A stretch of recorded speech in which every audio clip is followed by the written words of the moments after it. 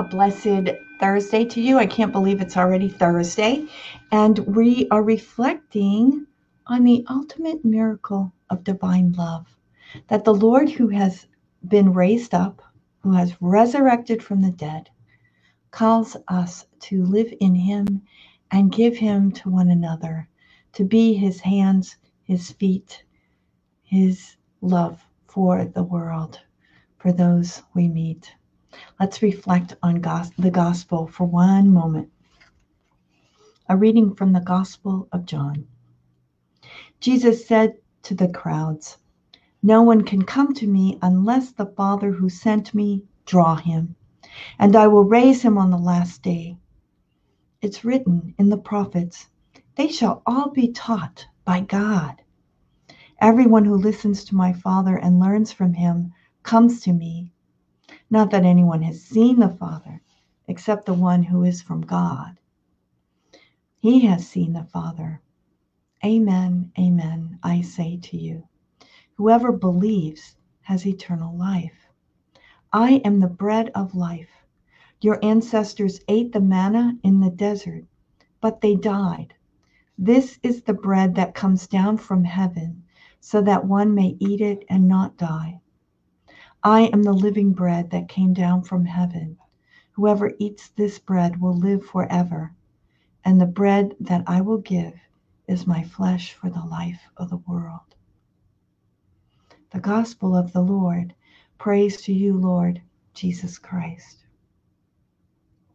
So first of all, in this passage, we see that it is a gift to be able to come to the Lord, that the Father, it's a gift from the Father, because no one can come to me, the Lord says, unless the Father who sent me draws him. So it's not just of ourselves, it is a gift of God, this faith in Christ and coming to the Lord. Then we see that Jesus, the eternal bread, the bread of life, was prefigured in the Old Testament by the manna in the desert. But those people died. Jesus gives eternal life, something that we lost in the Garden of Eden. We lost that with original sin, but Jesus has come to redeem and to restore. So he gives us his life. And not only that, he gives his flesh for the life of the world. And by partaking of Holy Communion, we ourselves become other Christ. We become his hands and his feet. We become the way he radiates his life to the world. Now, Carolyn Houselander says it like this. I like it, so I'm going to quote it. The ultimate miracle of divine love is this, that the life of the risen Lord is given to us to give to one another. It is given to us through our own human loves. It is no violation of our simple human nature. It's not something which must be cultivated through a lofty spirituality that only few could attain. It does not demand a way of life that is abnormal or even unusual. It is not a specialized vocation. It is to be lived at home, at work, in any place, any circumstances. It is to be lived through our natural human relationships, through the people we know, the neighbors we see. It is given to us if we will take it. So the divine love, divine life is given to us if we will take it literally into our own hands to give.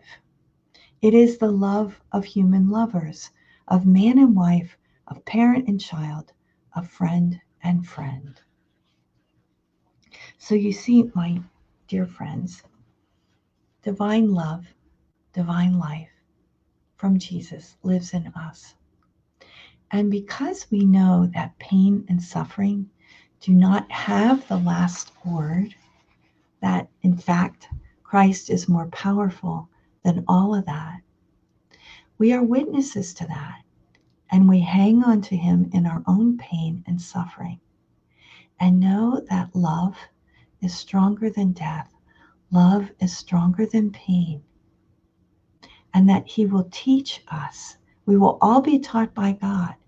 He will teach us to be life-giving, because pain and suffering are not bigger than God, and they are not bigger than love. They seem overwhelming, yes, and that's why we must reach out to one another to help one another through pain and suffering. We need one another in that, and of course we need the Lord. But there is so much wisdom, there is so much mystery to the beauty of human life. And we attest to that, we who believe in Christ, who died and rose for us. Can I get an amen? An alleluia during the Easter season? Amen, alleluia. So we turn to him in praise this morning and offer our Thursday. Divine Heart of Jesus, I offer you through the Immaculate Heart of Mary, Mother of the Church, in union with the Eucharistic sacrifice, my prayers, my actions, my joys and sufferings of this day, in reparation for sins and for the salvation of all men and women, according to the special intentions of our Holy Father Pope Francis, in the grace of the Holy Spirit, for the glory of the Heavenly Father. And we pray for vocations. O Jesus, eternal shepherd of our souls, send good laborers into your harvest. And I ask you today in your own prayer, we're praying for one another. I see Phil and Amy, Evelyn and Olivia, Donna and Donna Lou and Margaret, y'all are all here, and many other people scrolling by, Bonigan and Carl and Herbert. Thanks for joining me. I ask your prayers too. We pray for one another, and we pray for those who are having a hard time discerning their vocation, that they may follow the Lord. They may have the courage to follow the Lord, and that they may see the lights that the Lord is giving them, because he is giving them light. May they kind of like wade past that fear and just hold on to the Lord. So offer a prayer for young people discerning today. Offer a little sacrifice for them. And we ask God's blessing in the name of the Father, and of the Son, and of the Holy Spirit. Amen. A beautiful Thursday to you and your loved ones.